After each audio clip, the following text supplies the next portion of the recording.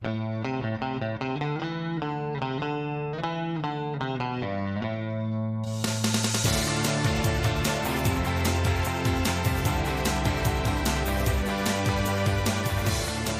name is PJ Stevens, here with my PJ Tips podcast on leading business change.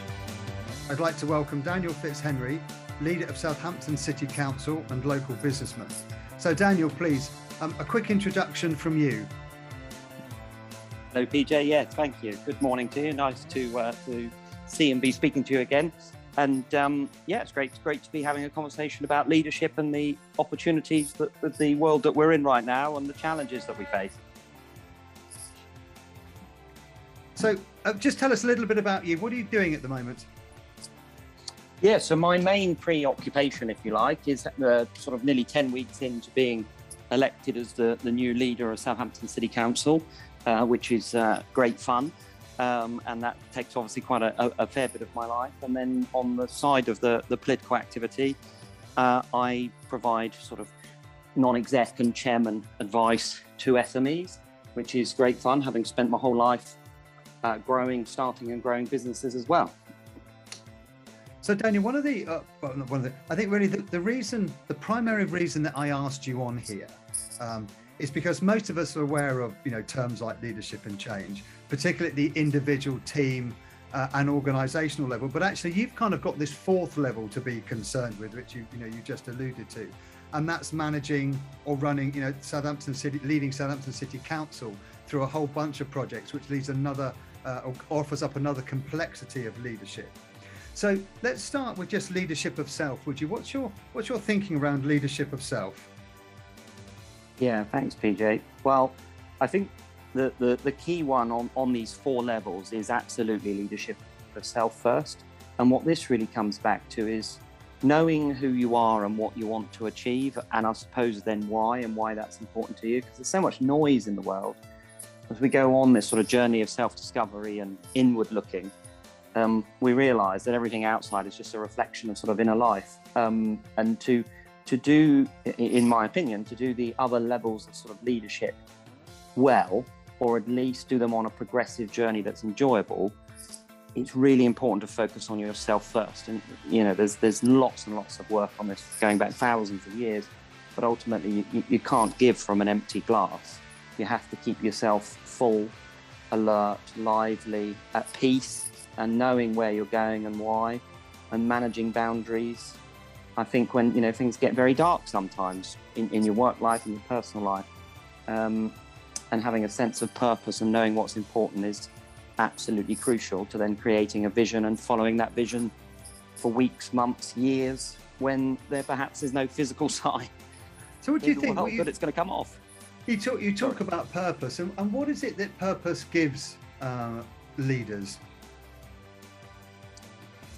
That's a very good question. I think what purpose gives a leader of any form is the ability to be able to know what's driving them and see what they're seeking. So when you can see things, in a conceptual way, so we're using our imagination to create a picture of the world where we can see it and we can taste it, we can smell it, we can live it in the now, but of course it's the now plus the future.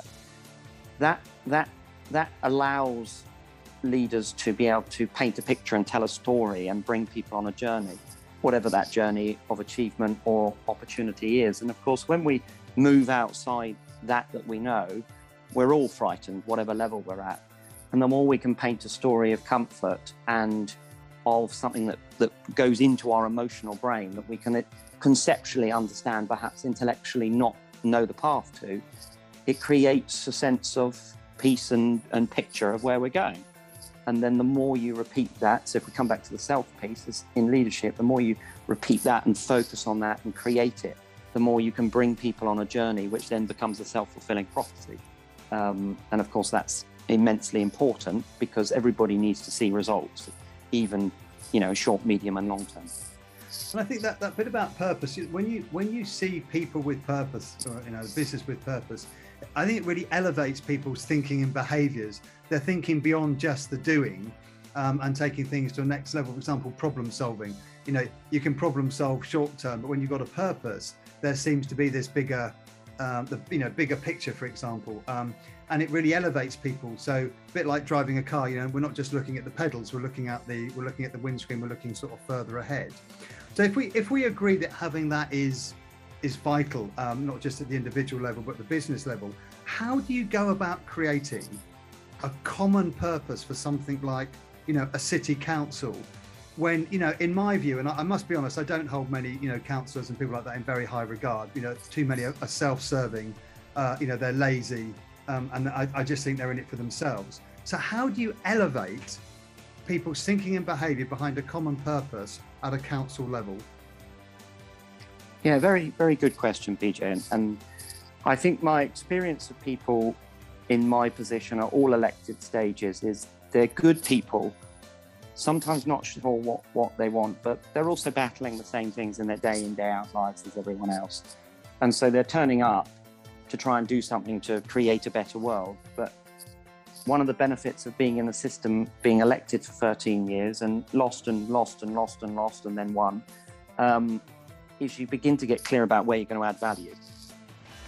And I think the key bit about how you take a city behind the journey, or a country, or a group of people, one, you have to have that inner belief and purpose. And when you're talking about purpose, it radiates on a frequency. So if I'm talking to you now, my purpose is heart-driven. It's coming from me as a person, from all that I am. Our intuitive bodies can pick up on that. And if you're uncertain, human bodies can also pick up on that at a subconscious level.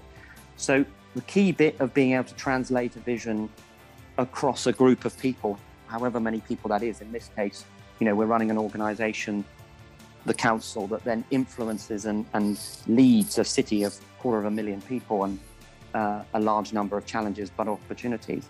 But you have to believe in it, and you have to also know that my job is not to do great things necessarily. It's to encourage others and motivate others to do great things.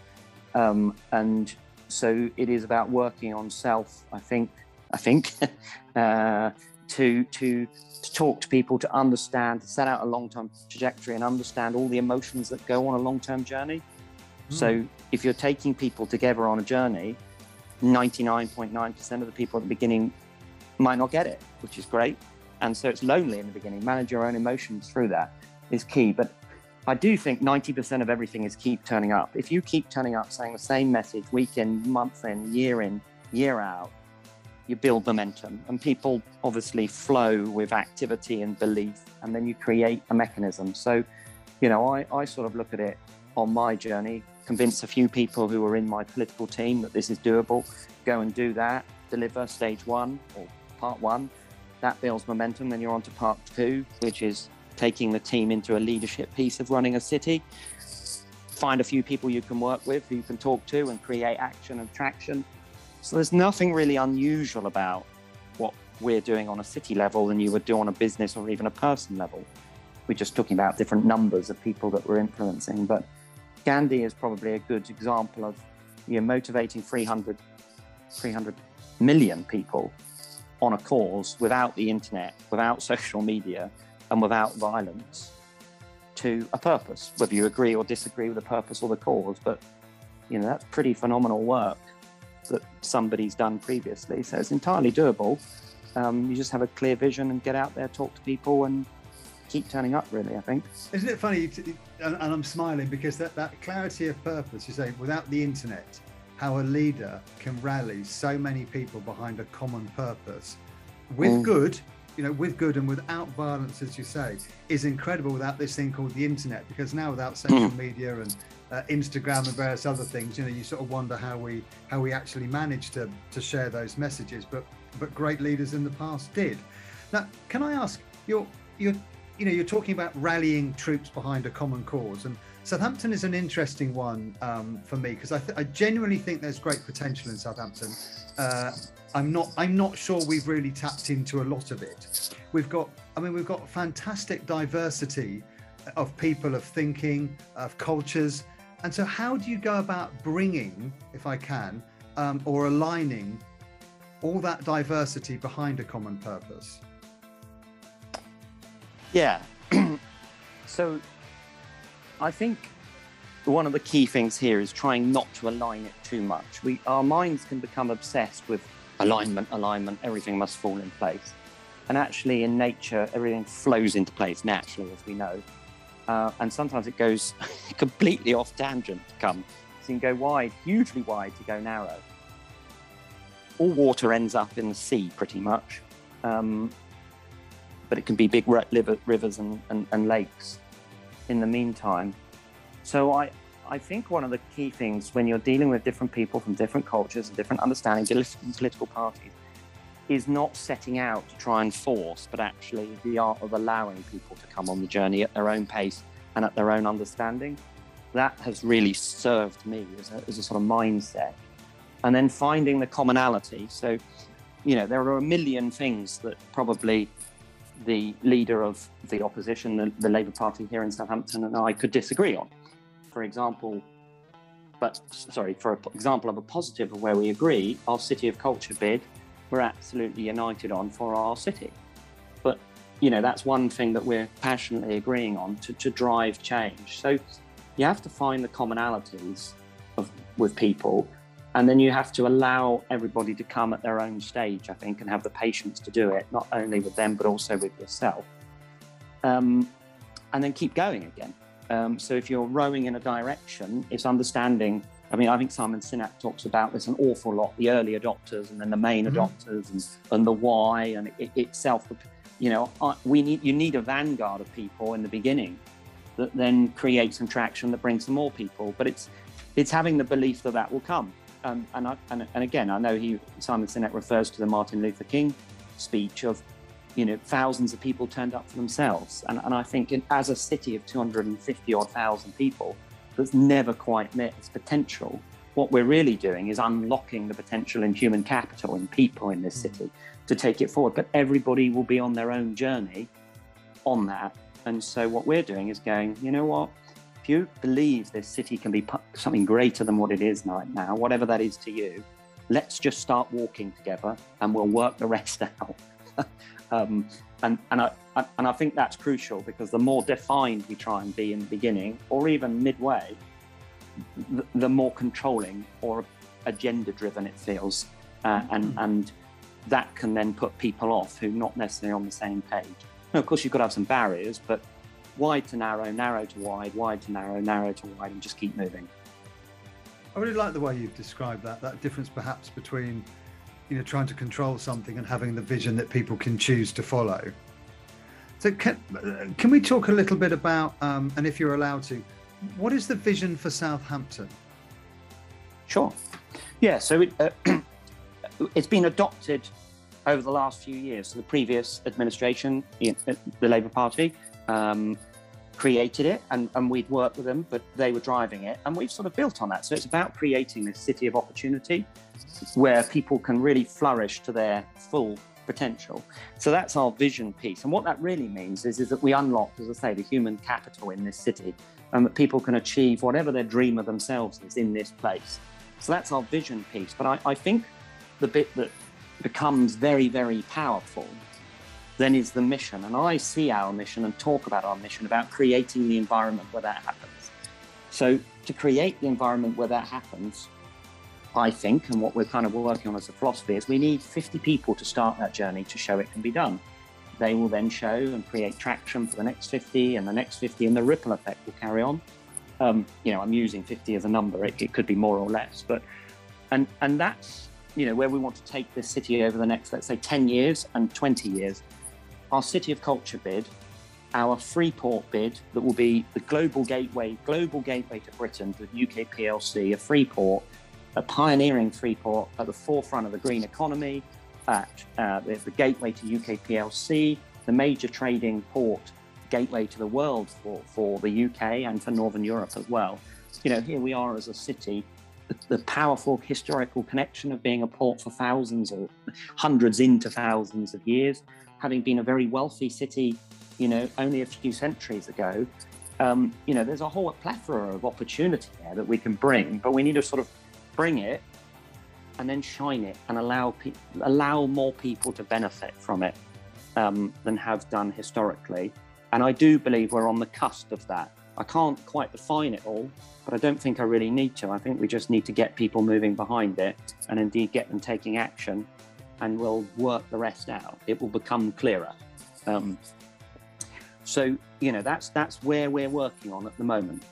So Daniel, you mentioned City of Culture, a bid which is currently underway, and you know, just when we talk about different cultures, you've got, I think, is it the European ladies football coming to Southampton next year?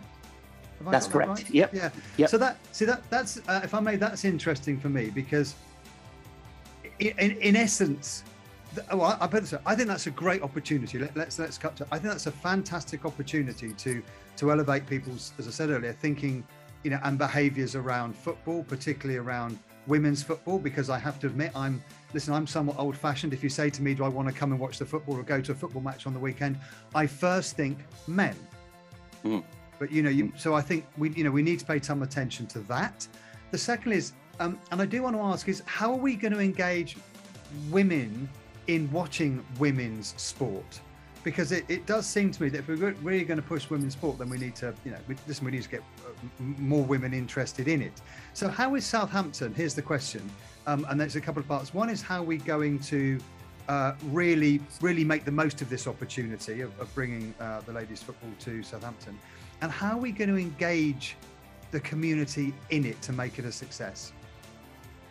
Yeah, thanks, DJ. A really good question, and this is going to sound perhaps paradoxical or not very helpful. I actually don't know the answers to that, but I don't think I'm the person that needs to. What we have is a really good setup of Hampshire FA, women's football colleagues, our comms teams, our joint teams to work with, who are working up the plans on those things now, and they will know better than I will about how to do that.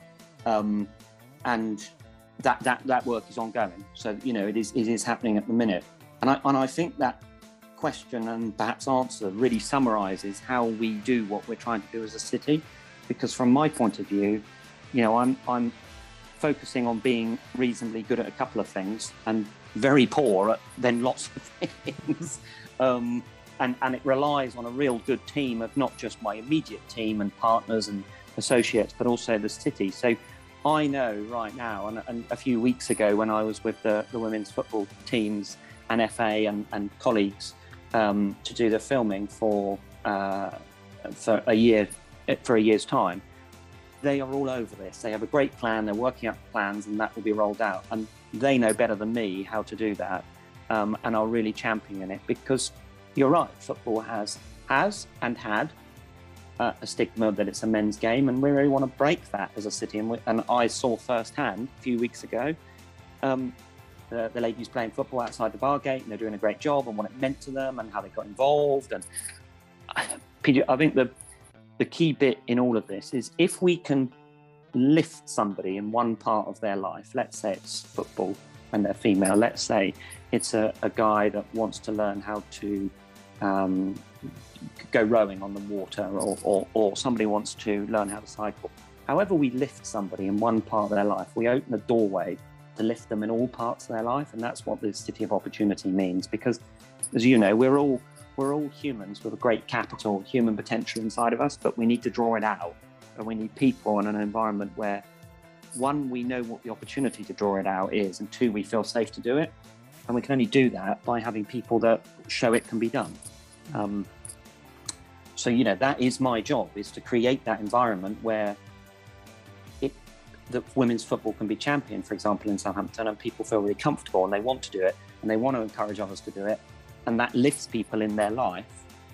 But if we lift them in one part, we're only going to lift them in all of their parts of their lives, and those are the solutions to all the great challenges that we face, in my opinion, as a city. So if we think about those just challenges for a minute, we're thinking about your, you know, that strategy and purpose and mission that you eloquently talked about. If you can, what are some of the challenges that you think might slow or derail the vision for Southampton? Sure. So there's some numerical challenges, or quantifiable challenges, if you like. You know, as of the end of May, we had 7,800 people still on furlough in the city. At the end of May, we still have a reasonable number of people in need of government support for universal credit, external to furlough. We have some really high obesity numbers. We have reasonably challenging crime numbers. Domestic violence is amongst that. We've got some what is termed as deprivation, some challenging statistics. So those are all the numerical, statistical, analytical pieces. But if we really drill all that down, I think the real challenge we have, and I can only surmise here where this has come from, but the war in this city flattened it, and we rebuilt really quickly. We had to build homes and communities really quickly, which have a real sense of pride in them, but many of them are disconnected to one another and to the city itself, because of the nature of having to throw them up really quickly. And I think what the real psychological stroke barrier, but then great opportunity for Southampton is we're an unfinished masterpiece. We're an untapped multiple gold mine that has some challenges about its own belief, about its own place in the world, about things keep happening but don't happen for us. All of these psychological mindsets, if you like, that we need to work through in order to really unleash that potential. And so when we're talking about it, what we're really looking at doing over the next couple of years as sort of a council and as a city is going, do you know what, how do we use the worst of this COVID situation and the pandemic to galvanize the strength and the human capital and the belief that if we can get through this, we can get through anything, and really take advantage of a bit of a window now to drive belief, create connection, create a higher sense of who we are in the world, even if it's only 0.1% more than yesterday, that we can then utilize in the future to unlock. So this is really about the real challenge for us is our belief in ourselves. And I think the great opportunity in that is, from my point of view and my purpose, is really unlocking that. And to me, is there a quantifiable measure that will say that's been succeeded? I don't think so. We'll just know it. We'll just walk around and we'll feel it. And, politicians obviously like tangibles, but this isn't that tangible yet, but you'll be able to feel it, I think. Let me ask, I'm interested in how you go about managing relationships, expectations, and disagreement, conflict.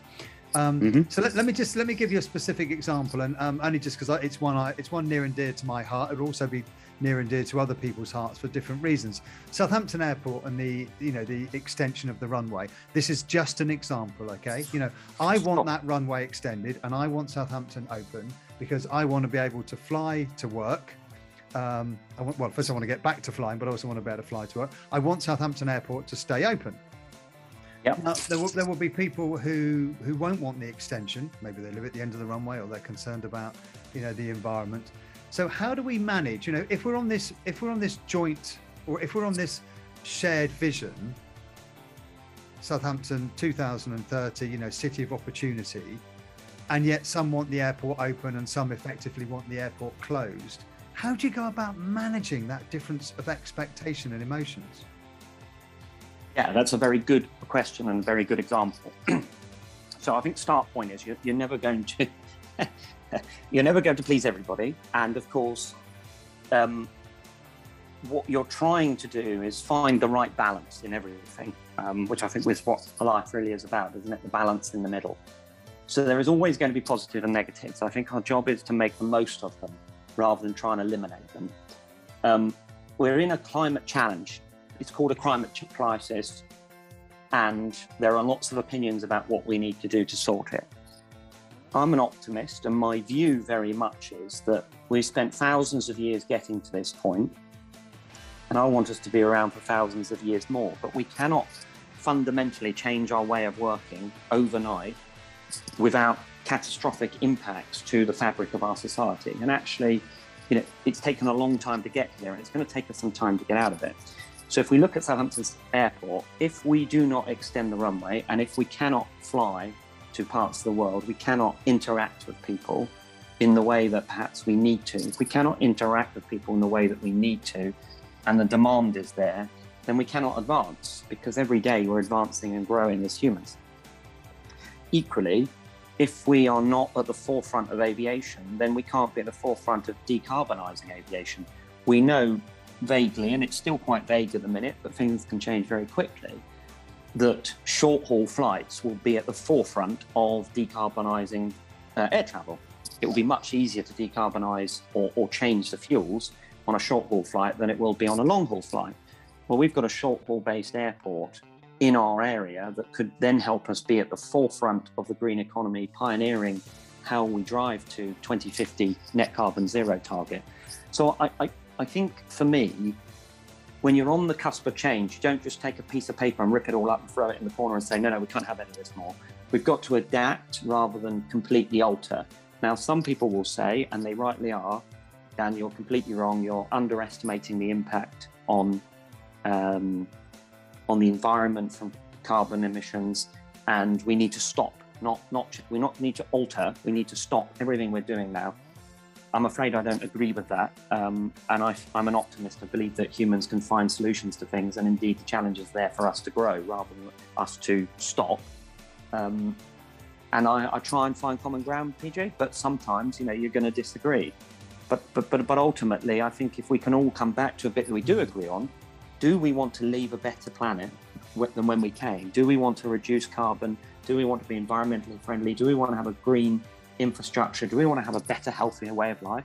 I've never met a person who hasn't said yes to any of those things. So actually, what we have to try and find is some mechanism in the middle to build as much consensus on that journey, because we don't build consensus to net carbon zero and the opportunities for people rather than the punitive measures for people. Human instinct tells us that people will just switch off. They need to know what it means for them positively, rather than, again, in my opinion, rather than if you don't do this, this is going to happen. Because we've all been there, haven't we? We were there as teenagers. If you smoke, you're going to die early.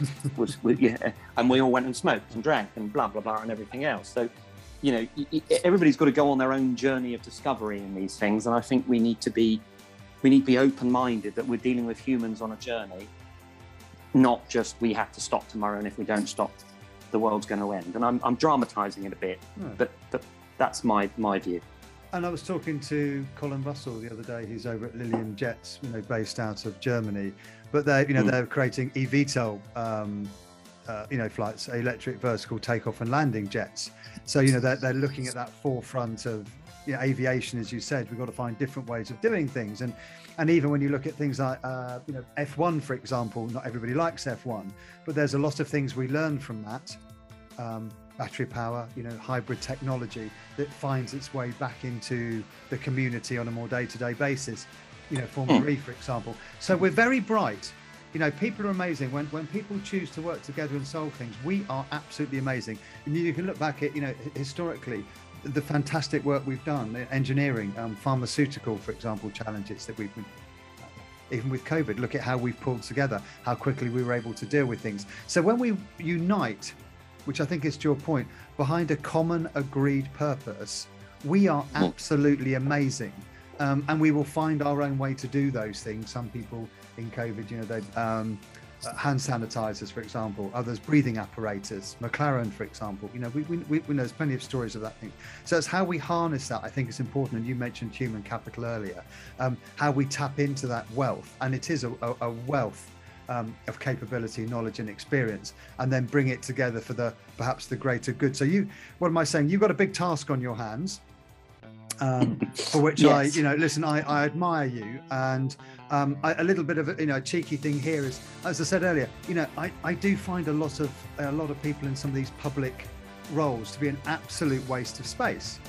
But when you find some good ones, and I think you are, we do really need to nurture that. Now, just a couple of things before we finish, if I may, is what I'd like you to do is give us a couple of your top tips for leading business change. In essence, almost just summarize what you've said to us. A couple of top tips, Daniel. Sure. Well, having failed many times politically and business-wise, the best thing I can say is you've got to work harder on yourself than on your business, because your business is a reflection of you, and all of the activity and the challenges you're faced are just an outward reflection of an inner challenges, in my opinion. So work harder on yourself than you do on your business and really develop you, and the rest will fall into place. And I think business is then an emotional journey. So, you know, the challenges that we face, again, are just reflections. And the more we can look at them as reflections rather than actual, real, all this is going to change everything, the better. We've got to keep ourselves level. We've got to work harder on ourselves. We've got to feed our own needs and self-love and self-care, which really isn't talked about enough, because it's all work really hard, and that is key, but it's work hard and smart. So if we combine work harder on yourself, love yourself, look after yourself, have a real clear vision of what you want to do, people will gravitate to that, and the rest will flow. And I think you'll also feel not just successful, which can be an endless glass. If you have to keep filling it up, it will never fill up. You'll feel at peace. And I think the more we're at peace, and we're more on peace and purpose, the more we can achieve without pushing and with just allowing. So, you know, and I've developed my philosophy through multiple things going wrong, so sort of adjusting it. But I really have come to a place of thinking everything we want is there. Actually, we're our biggest own barrier to it. If we allow ourselves to go on that journey, look after ourselves, invest in ourselves, really develop ourselves and become at peace with ourselves, a lot of what we seek will come.